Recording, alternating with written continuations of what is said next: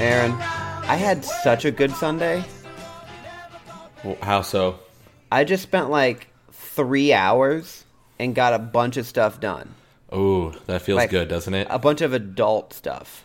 Okay, so you got your new ball thing that you use for your BDSM.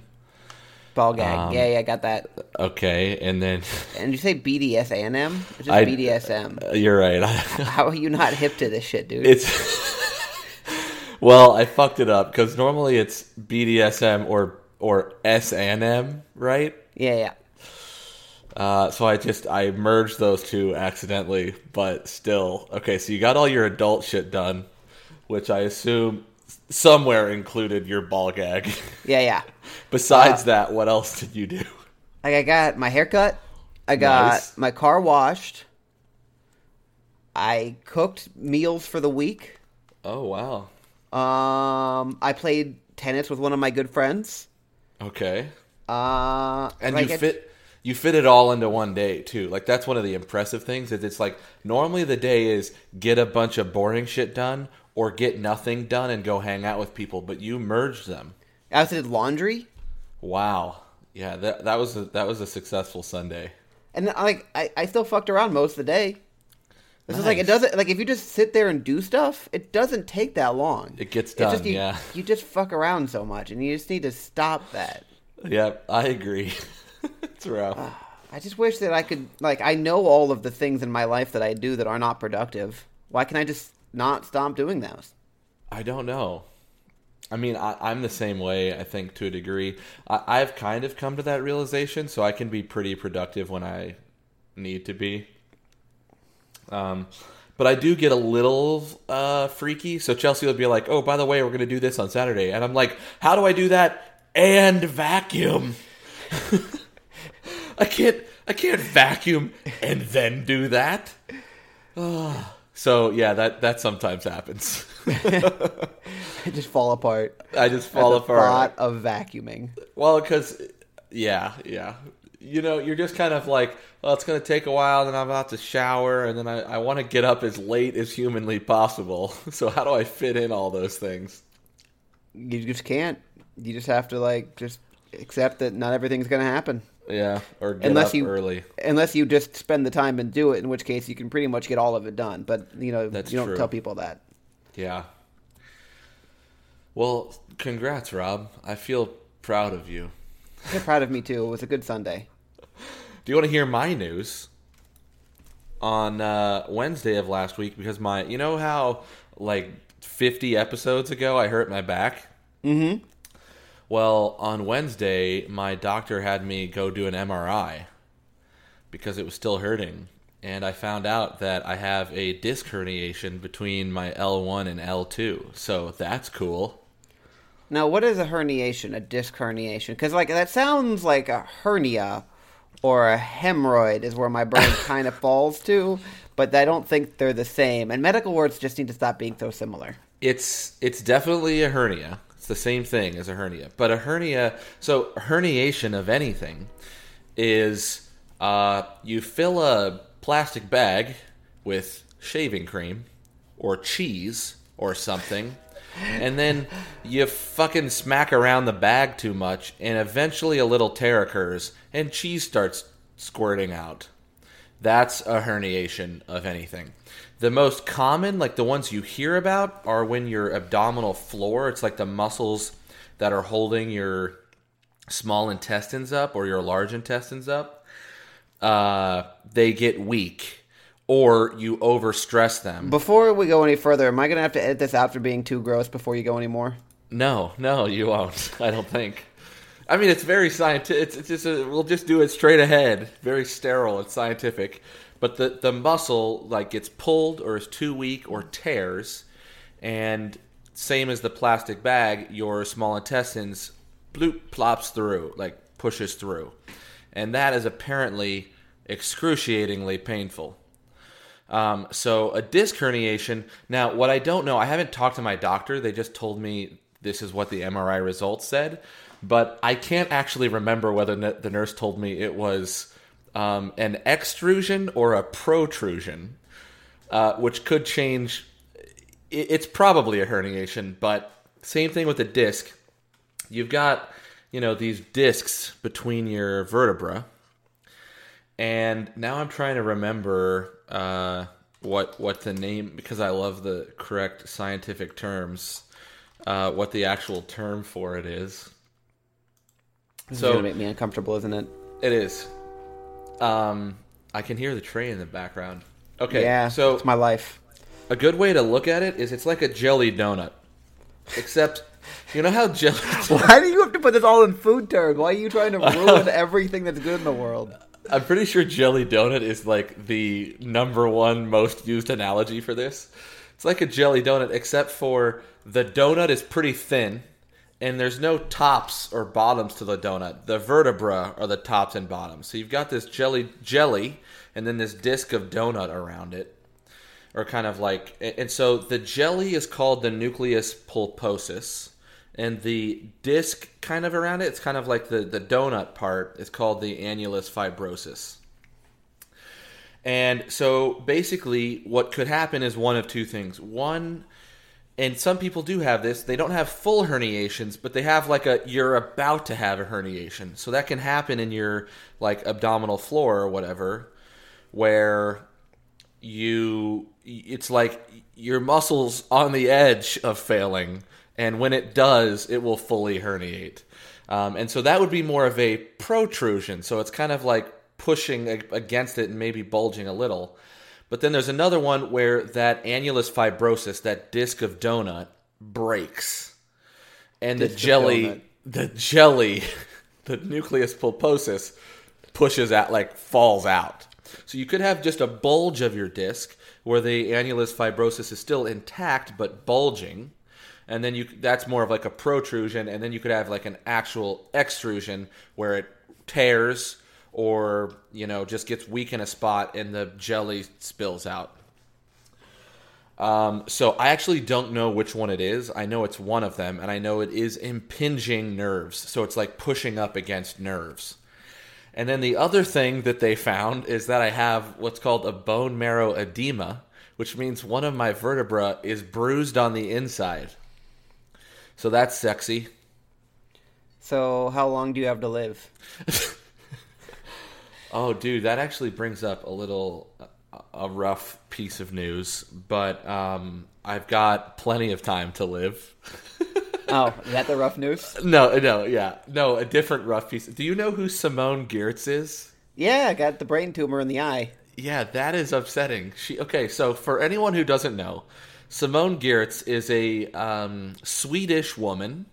She's, 27 or something like that? And she is the fucking coolest. Swedish queen of shitty robots? Yes, she is known as the queen of shitty robots. And if you've ever seen a video of a robot doing something really fucking stupid, she probably made it. Like, she's famous for those robots that, like, drive cream to your coffee and just fucking spill cream everywhere. Or she's got one with milk and cereal. And it just fucking shakes the milk everywhere. She's got a shampooing machine that basically just slaps her head over and over. She's got a lot of great... So she's well known as the queen of shitty robots. But she found out that she has a probably non-cancerous tumor on her pituitary gland. Which is thankfully, modern medicine's crazy. They are capable of removing some via your nasal canal. Hers is a little too big, so they're going to actually have to go in there and make an incision in her skull. But still, that was pretty... she put up a video that made me cry because she's fucking cool. So anyway, I'll be fine, I think. I just have... What I don't know is what the options are. There are different fixes for this disc herniation. Like, you can have surgery... where they put a piece of mesh in there and that's a famous... Same for... an abdominal herniation, the number one, the main surgery is just go in there, stitch together those muscles with a stitching that dissolves, and then put a piece of mesh in there to kind of hold it in place. And that's kind of the same thing, that put kind of a piece of mesh in the area where the herniation happened. But depending on how bad it is and things like that, and especially since I'm not in that much pain, the likely fix is just to do a few things that help reduce inflammation in the area, and it will just kind of either close up and my body will clean up all the jelly, or the jelly can sometimes get sucked back in there before it heals, and then you kind of take it easy and let it heal. So there's, different. So that I don't know yet. Speaking of hernias, hemorrhoids. Not hernias. Though. Yeah. Do you know what people who have bad hemorrhoids? Do you know what they usually give them to be more comfortable? Fiber. I don't know why. Okay, I think this is the most that Rob has ever laughed on the show.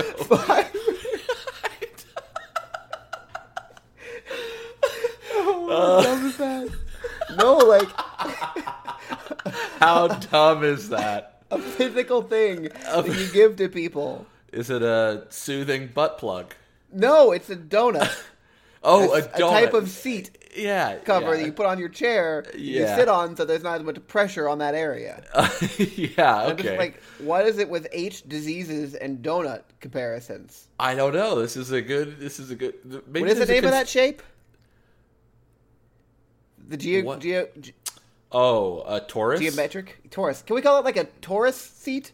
Or torus. Can you imagine a jelly-filled torus? Like, why is everyone trying to ruin donuts? It's like one of my favorite things, and you're trying to make me think of butt-extruding veins and jelly popping out of your spinal cord. Like, why can't we just have like a different thing?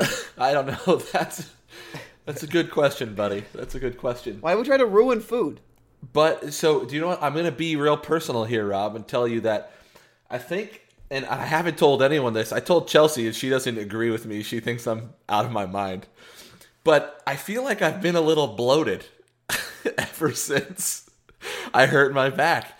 And I'm going to ask my doctor, I have my theory, which I thought was fake until they told me I had a disc herniation, was that because I think... And again, this might go past your grossness level, but I just think that my what do they call it? They call it intestinal velocity has slowed, is my perception, and I'm wondering if one of these nerves is part of my small or large intestines, and that section is slower. So I'm gonna ask him about that and be like, "Hey, do I look bloaty to you, Dr. Brown?" And he'll be like, Dr. Wikipedia is not helping you. Sure. Yeah, Rob. I don't think I've seen... That's not on Wikipedia. It's just that normally... WebMD. Yeah, not that either. But normally disc herniations, when they do impinge a nerve, are... what's the word? They're like... They present with like a shooting pain down your leg. And I don't have that, so I'm wondering if a different nerve is impinged, and maybe it's like an abdominal nerve or something. I know that a nerve is impinged, but I don't remember which nerve they told me, and so I couldn't look it up. So I'll have to find out on Wednesday when I go to my doctor. You go to the doctor. You go, hey, what was the name of that nerve that you said it was impinged? You'd be like, oh, the poop nerve? You'd be like, oh, God, tell my wife. Yeah. Yeah. So that's my news. So you had a pretty productive Sunday, and I have a disc herniation. Yeah, I was trying to bring everyone up, and you were just like, "Sorry, buddy." Disc herniation, and eye tumors. Yeah, man, that's true. I went. Yeah. So, dang. So in the political world, there's been a bit of a controversy that happened over the weekend. A stand-up comedian named Michelle Wolf did the entertainment section of the White House Correspondents' Dinner. Yeah. And she did not pull back any punches from making fun of Donald Trump, which I don't think that most people would have had a problem with.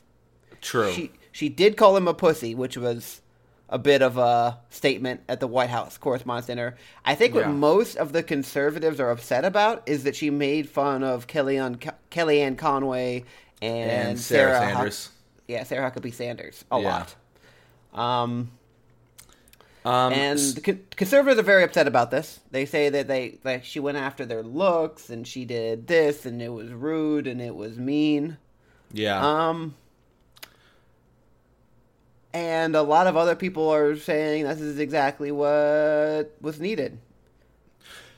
So I don't know if it was what was needed. First off, did you watch the whole thing? I did. I watched a lot of it, but there were moments when she's told jokes that just nobody laughed at. That didn't land, and that kind of awkwardness, you can't handle. It just kills me. It just kills me. Here, I have a tip for not our viewers, our listeners.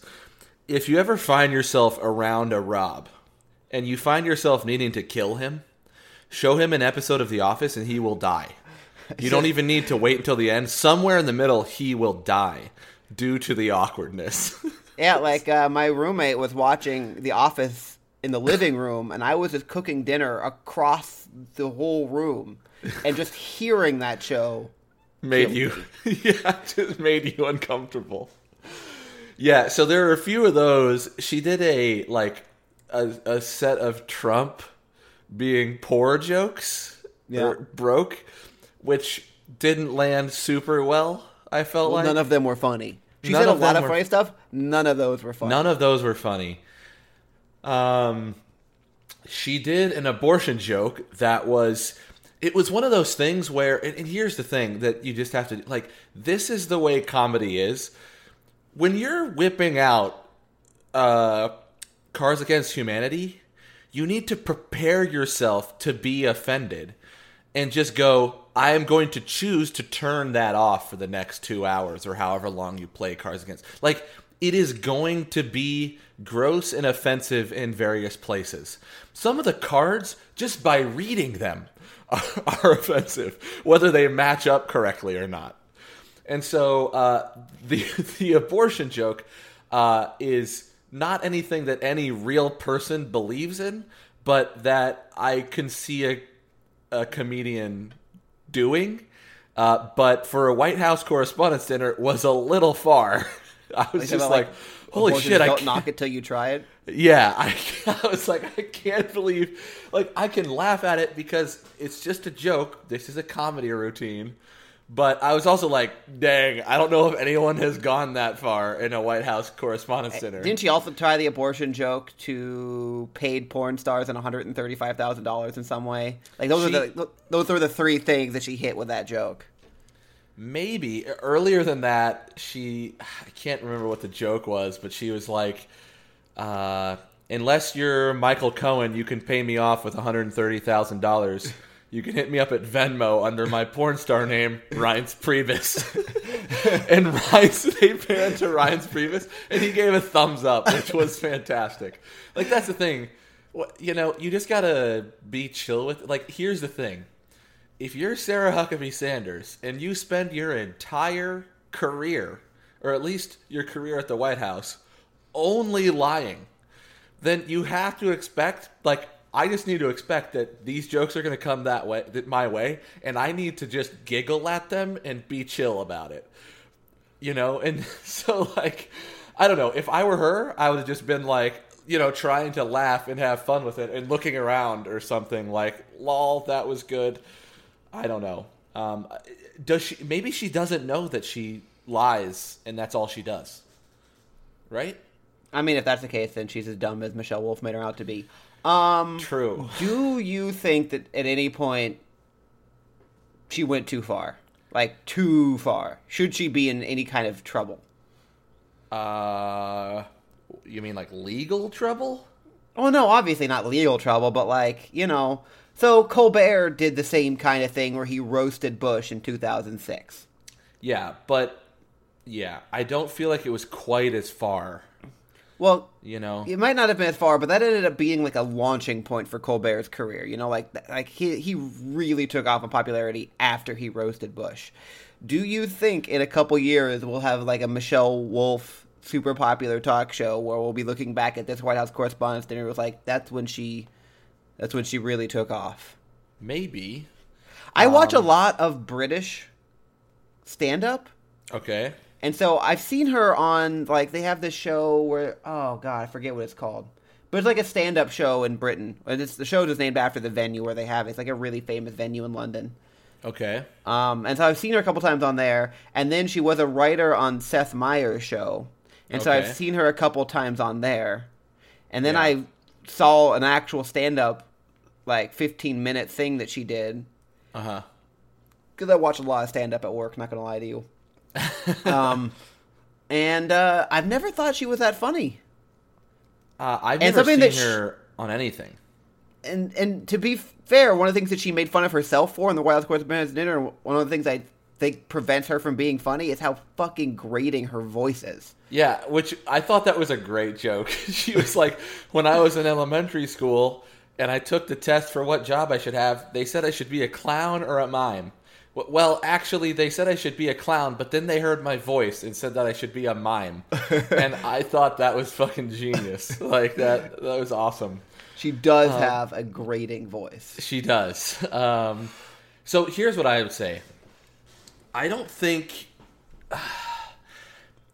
any of the references necessarily went too far, but I thought that normally in situations like that, they're much more, they're kind of oblique digs. They're not like full frontal, this is, like, you did this. You know what I'm saying? Like, they're more like very oblique, I feel like. Like, she had a few that was like, that's the type of joke I expect in the White House Correspondents' Dinner. When she was like, Mike Pence, don't knock it till you try it. It's just like, I was like, Jesus, that's a little far for a White House correspondent. Like, that's the type of a joke I expect to hear in a stand-up routine. I expected it to be more oblique at that venue. My favorite joke, though, or segment, was that when she said something about, like, craft stores are doing great. They're selling tons of posters due to the protest, and they're selling a bunch of pink yarn for those pussy hats. And then she goes, she goes, when I first saw those hats, I was like, is that what a pussy looks like? I guess mine just has more yarn on it. and then she leaned into the mic and she goes, yeah, you should have done your research before you invited me here. Which I thought was, she was basically saying, this is only going to get worse. And it did. And it did. I am only going to be more offensive and more awkward. And it did. Because I thought that joke was funny, but just how she was like, yeah, we're going to... It's like... when you go see Book of Mormon, like the second or third number is quite offensive. And it's kind of like them saying, now is your time to leave. If you are offended, this is where you leave. And I think she was kind of like, I got 20 minutes and it's your fault for inviting me here. So I don't know. In general, I thought, for a stand-up routine, I thought some of her jokes were funny and good, and I thought some of them were offensive. But again, you expect jokes to be offended in stand-up routines. Like, end of story. If you can't deal with that, then you just can't watch comedians, because that's just the way life is. That venue, I feel like she went a little far, but I also don't care. Like, I don't know. I think that... I worry about the future of the White House Correspondents' Dinner, because I bet they're going to get, like, super clean comedians. Because, like, this is not the first time that I feel like the organizers of the event have felt burned by the comedian, right? I bet the organizer of the event expected her to be less that. Exactly, yeah. Yeah, I agree. Somebody, I was listening to NPR or something, and somebody's comment was basically, the room could have been empty. That's how much she didn't give a shit about who was there or not, and who she was making fun of. Like, it could have been completely empty. And that's the crazy thing. Sarah Sanders was, like, literally sitting 4 feet away from her. Like, she could not have been more than 4 feet away from her when she is basically calling her a lying machine, and that's it, right? Like, so she was like, man, I was like, I don't think I could do it. Like, if you were out in the crowd and I couldn't see your face, I think maybe I could just plow on. But she is right there in the light, looking right at you, right next to her. I was like, that is so hardcore. Yeah, so I don't know. I was nervous in front of a bunch of people saying nice things about them. I don't know how you stayed in front of a bunch of people, even if you don't like them, and just fucking roast them. Yeah. Like, roast them in a way that is meant to hurt. Like, Yeah. it's not... That's what I'm saying. Is like, even Colbert's jokes were oblique. Not right? all of them. Sometimes he hit it. Sometimes he hit it pretty hard. Yeah, but I'm just saying, like, well, maybe part of it's the audience. I bet you Bush was giggling. Yeah, you know? Bush was there. Yeah, he was there. Well, yeah, he was there. But we could go back and look at the video, but I bet Bush was a good sport about it, And same with Obama. Obama was a good sport about people making fun of him. Man, one of my favorites, I think his last White House, or his second to last White House Correspondents' Dinner, he had Key. Yeah, Key and Peele. Be his anchor translator, which was amazing. So good. Yeah, anyway, I don't know. I think what I try to do, and this is what I do with every type of discussion like this, is I really, truly try to flip, like, pretend that it was the opposite. And I'm trying to think, like, what is the same joke that someone, like, about, that she made about Trump? What's an equivalent joke about Obama that I would find as equally as offensive as conservatives find these jokes about Trump? And then it's like, that's really hard because he just didn't do any of that shit, right? Like, he didn't say anything about a Muslim ban. He didn't say, like, he didn't have his lawyer pay off 2 porn stars. Like, he just didn't do these things. And so the jokes could be about Obamacare and stuff, and it's like, lol, that's funny, and I would laugh at it. But it's just not as bad because there's only so much you can make fun of Obamacare, right? It's like, you know what I'm saying? So, I don't know. Wonder if people in countries where the freedom of speech is not as closely guarded as it is in the United States watch that. With that woman saying that stuff in front of the government that she's making fun of and then just go home. Yeah. Yeah, that's true. That is true, because I'm proud of our country for allowing that to happen. Same. There are Western countries that would borderline not allow that to happen. So, it was. I felt like it was over an arbitrary line, but I also feel like I don't care.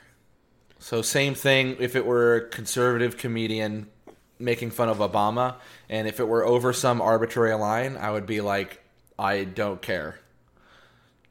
Like, like, even if it's extremely over the line, what do you think they should do about it? Nothing. Yeah, Nothing. It's just, maybe I'll go like, well, that wasn't cool, which is kind of what they were doing. But I don't know. If it's a comedian, I'm not going to be like, that wasn't cool, because it's just, that's the nature of comedy routines. Remember that time Obama got a Nobel Peace Prize for being Obama? Well, I would say he got it for being the first African-American person elected to the presidency of the United States. It's probably what they would have given it to him for. Interesting. Okay. There's some talk that Trump may deserve a Nobel Peace Prize for his partaking in the peace process between North Korea and South Korea. What I'm wondering is more like, take a step back, because I think this could be argued. Do you think his actions, however childish, are directly responsible for the current North Korean stance? Right, so obviously this is speculation, Wild Okay. speculation. But it could possibly be somewhat true. And then it's that the Kim Jong family has always kind of just wanted to remain in power. Yeah. And the way that they've remained in power was to just seem very powerful. They were never going to nuke anyone because nuking someone was going to lead to an immediate and extreme loss of power. Yes. And I think that they felt safe as long as they felt like the Western world had a stable, not war-ready person at the helm. And maybe they are worried that Trump is just crazy enough to do something. Because I Okay. feel like previous president of the United States realized how inept and unthreatening North Korea really is. And I Yeah. think Trump might just be dumb enough to think that they are a real threat and then thus would do something. Yeah, so this is a good point. Like even a year ago, I was listening to a talk show or to an interview on NPR, and this person had been part of the North Korean delegation during the Clinton administration. And one of their, and I think we may have touched on this briefly before, but one of the things he said is like, if there's anything that I'm sure of in geopolitical geopolitical posturing, it's that North Korea will not use a nuclear weapon offensively. Because it is the single... He's like, I am convinced that their number one priority is keeping themselves in power, and that is the most quick way to ensure that you will not be in power tomorrow. So... And in one thing he said, he was like, before Trump can tweet, China will have taken over North Korea if they use a nuclear weapon offensively. Or if they even, position themselves to use a nuclear weapon more offensively than they currently have. And it's because China, more than anything, doesn't want the United States anywhere near more of Asia. We've already got a pretty strong presence in Japan and in South Korea. They do not want us in more places. And so he was basically like, China will have fucked their shit up before Trump can tweet. And I think that's kind of... And so that kind of makes me wonder, is it that Kim Jong-un is getting tired of the charade anyway? Is it that he honestly does think Trump could take the first military action? And then some of you could say that in a roundabout, Trump could even argue himself, I was being a child or pretending to be a child to expose them for who they really are. And it was my genius plan all along. But I think that there is a good argument to be made that his activity on the geopolitical stage had a non-zero effect on the current talks. I agree, and it also, the South Korean president stated upon his election to be the South Korean president that his number one priority was going to be a unified Korean peninsula. So I'm sure that he hasn't been standing by since the beginning of his presidency, just waiting for the United States to step in and take care of everything. Yeah. So, did Trump have some effect in this? It doesn't seem unlikely that he did. It doesn't seem unlikely to me to say that having someone as powerful as Trump and as unstable as Trump could have probably accelerated this process.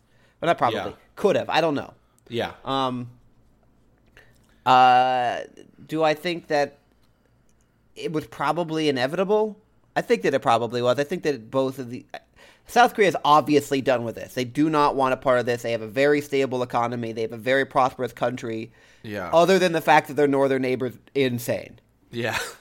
If they can bring their northern neighbor into the fold and they can be a unified Korea that's as prosperous as South Korea currently is, I think that is in the interest of all of the South Korean people, which is why the president has been pushing it so much. It's also probably possible that, like, South Korea has been doing a lot of propaganda to try to reveal the outside world to the shut-in North Korean people. Okay. And do you know, maybe there's been more. Do I know what they've been doing? Yeah, because I actually don't know anything about that. So what they've done, several things. They've set up a giant array of speakers along the North Korean border that just blast K-pop into North Korea. That's amazing. And then another thing they do is they strap like documentary movies and then just like regular movies to balloons and then push them into North Korea, so they just fall into the cities, and so then people in North Korea can get access to like Western and South Korean media through these videotapes they put on balloons and stuff. Interesting. And I did not know that. They do a lot of stuff like this, and it's possible that those strategies have started to work, and that there may be more internal pressure in North Korea, where maybe some of the people realize that what their government's been speaking to them their entire lives about what the outside world's really like may not be the truth. Yeah. So, and I bet the number of defectors from North Korea has probably gone up, and it might be all of those tactics that led the North Korean government to seek out a peaceful end to this conflict. Yeah.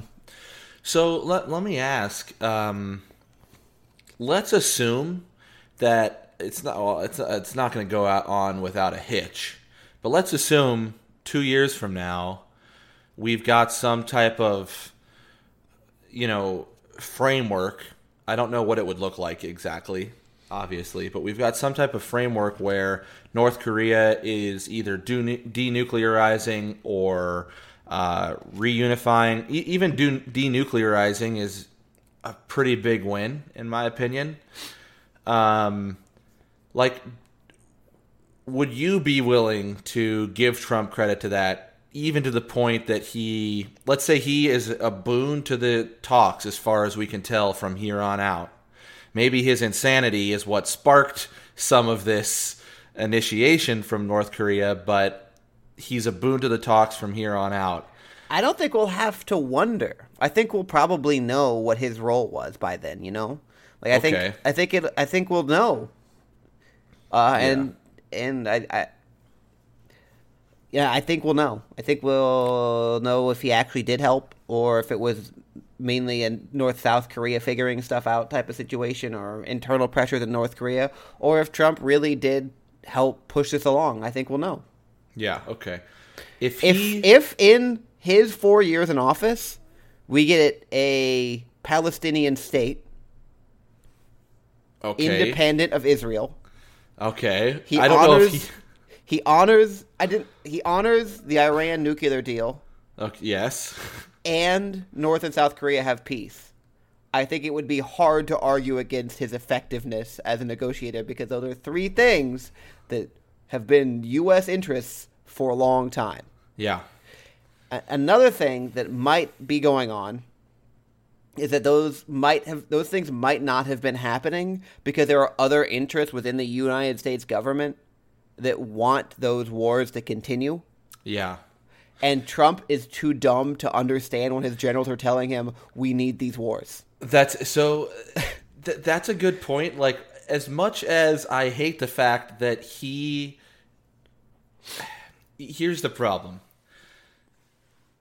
He is way too internal, and I think Comey talked about this. Like, he's an internal human being. He views himself and his opinions more highly than anyone else's. And to most things, I think that's really bad, right? Because he formulates an opinion, and then that's kind of it.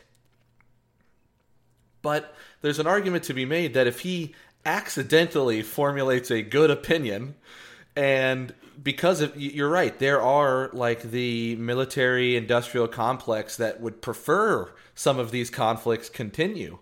And there are, probably people in the Department of Defense that would say, not having to have ships and airplanes in that area of the Pacific will mean not buying as many of them, which will mean not killing, but hurting some of the aerospace economy, right? Or the military-industrial complex economy, and will generally make the U.S. economy worse due to that lack of that funnel for money. I don't think it made the U.S. economy worse. What? I don't think it made the U.S. economy worse. If you took all of that money out of fighting the wars across the world and you dumped it into the United States, I think the United States economy would do a lot better. Same, but the problem is we know they wouldn't do that. I think they would just stop as much on the military-industrial complex and then just do nothing and either cut taxes or build up deficits elsewhere, I guess. But either way, I think that he would just ignore that. If somebody at the Department of Defense would say, these are the consequences, Boeing is going to be hurt or Lockheed Martin's going to be hurt, he would just completely ignore that like he does for other things. Now, okay, let's say that. Let's posit a hypothetical here. What you said happens. Do you think Trump, as the leader of the United States during this period of time, he may not be sitting at the table every time, but he is part of the rhetoric, I'm sure, on multiple sides. Do you think that he would deserve a Nobel Peace Prize at that point?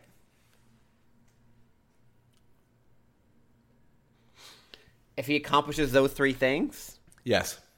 He accomplishes them. They get accomplished while he's in office. They get accomplished while he's in office, and so at best, at minimum, he didn't fuck them up. If it is to be shown that the United States is a player it plays a role in the continuation of these conflicts, and then this complete outsider who doesn't give a shit about anyone else comes in and takes the U.S. out of that role of the continuer of these conflicts. Yeah. And then the conflicts end?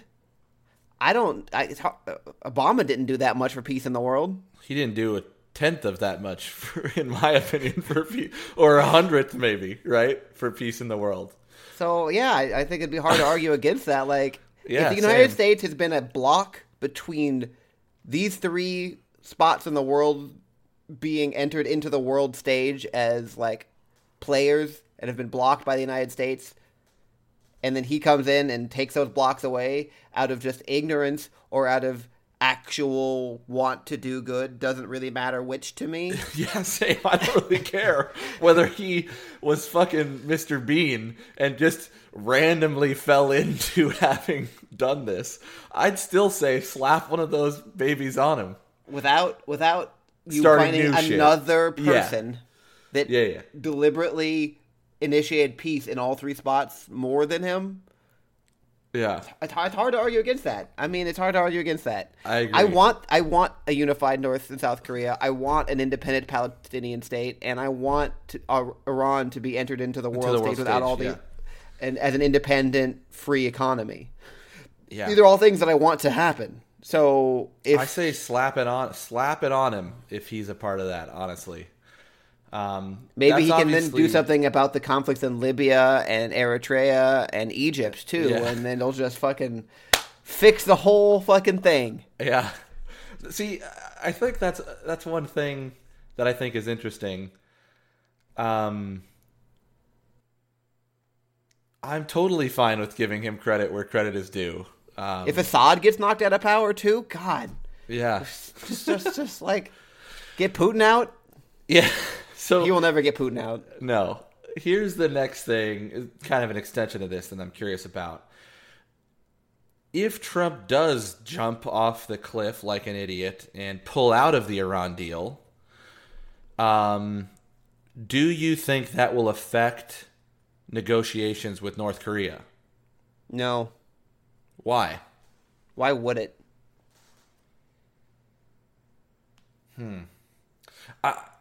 So here's the deal. I would say if the president were Obama or Bush or Clinton or Bush or Reagan or Carter or Ford or Nixon or any other U.S. president going all the way back, then I would say totally.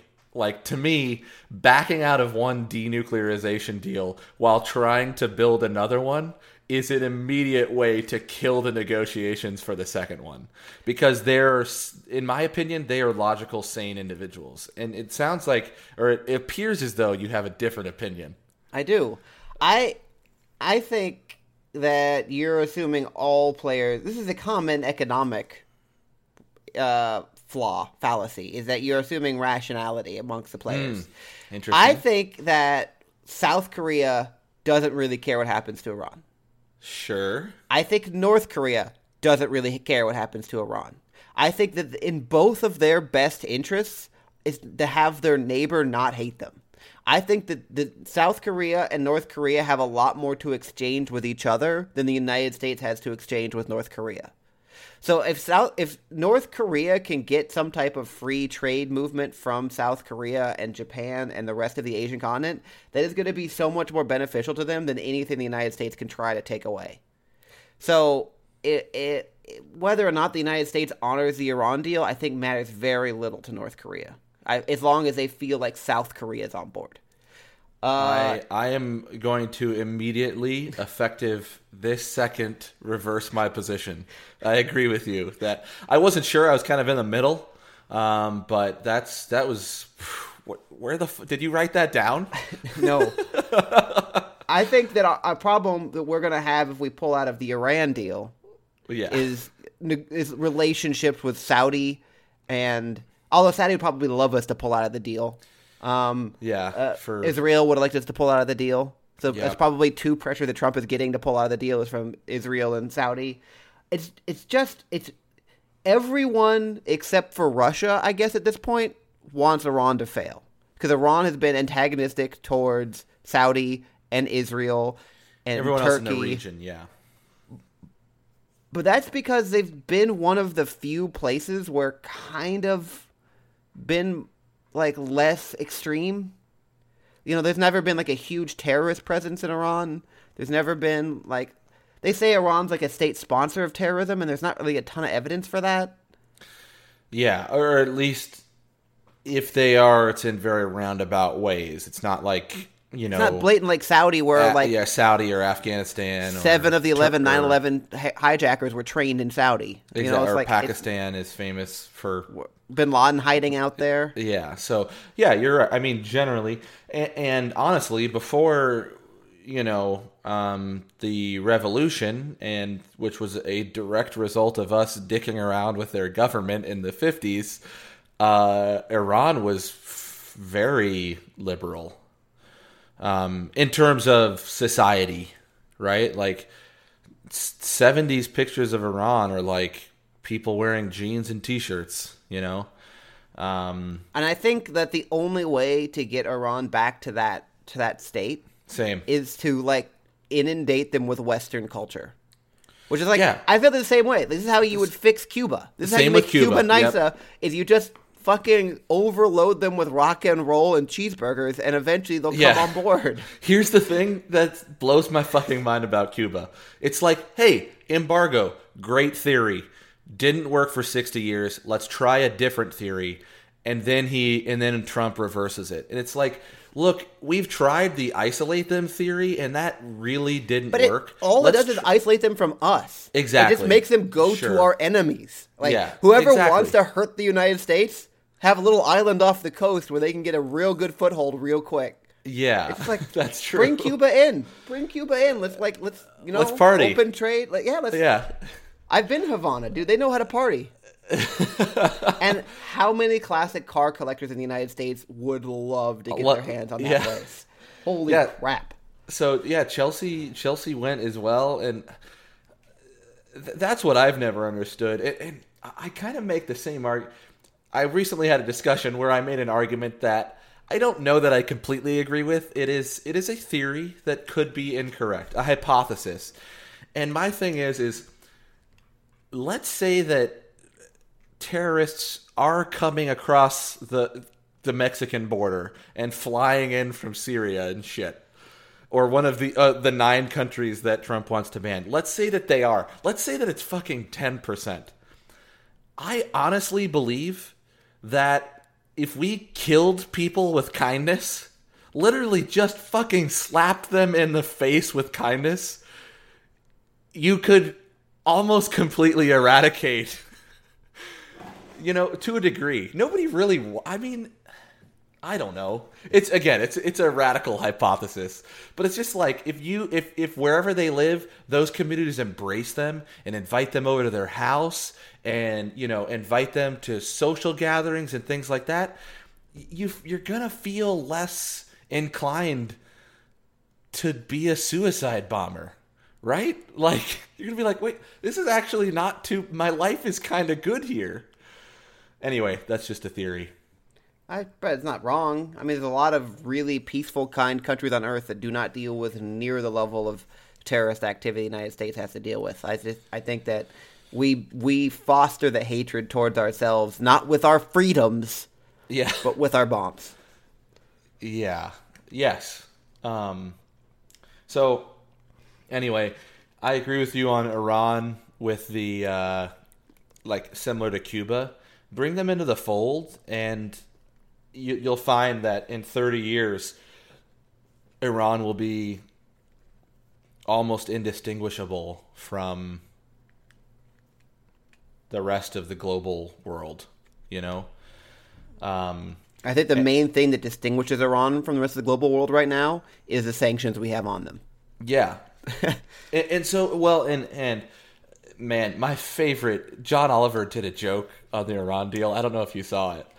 But he was basically like, a lot of conservatives complain about the fact that some of the provisions in the deal sunset in 10 years. And then some of them sunset in 15 years, and some of them sunset in 20 years. And he was like, I don't understand Trump's position or Netanyahu's position, because, if you blow it up now, that's 0 years. So what in the fuck are you, how... By what logic is pulling out now better? Hey, let's at least sit on it for 10 fucking years and renegotiate in 10 years. And maybe if they want too much from us in 10 years for what we think we're getting, then we say, do you know what? This is not a good deal anymore. But we've at least delayed nuclearization of Iran for 10 years. If you blow it up now, we've delayed it 0 years. Right? Assuming that they even pursue that route. And the other thing, I could go on for a long time on that. We got a little sidetracked off of North Korea. We need to get back on track and start winding this bitch up. Yeah, we gotta. But if you really look at it, we got a pretty good deal. And people who say we didn't don't have a fucking clue what they're talking. They have zero. They do not know anything about nuclear weapon and nuclear. Or denuclearization at all. Okay, I'm done. That's rant over. Okay, Trump for a Nobel Peace Prize 2022. All right. So if you haven't been there, check out our Facebook. Still Got Nothing. Search for it. Find us. Invite... by request, we'll add you. Don't worry about it. It's cool.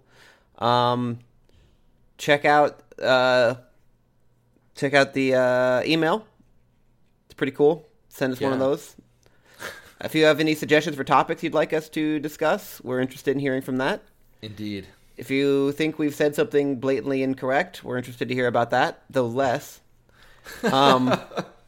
If you think that this is a pretty great podcast, you should go give us 5 stars on iTunes. Indeed. There is technically a Reddit and a Twitter. If you post on the Reddit, it's likely that I'll see it. Same. Not guaranteed. Yeah. If you post on the Twitter, it's almost guaranteed I won't see it. I really just don't like Twitter. Me neither. I said this last week too. It's hard for me to just latch on. It's just there's just too much going on. It's too much I don't care about going on. I've got coworkers who are really vibrant active in their communities, and they're passing 10,000 followers, and I'm just I just don't have the energy to keep up with liking and retweeting and all this shit. I just don't think I'm interesting enough to maintain an audience. Well, that's possible.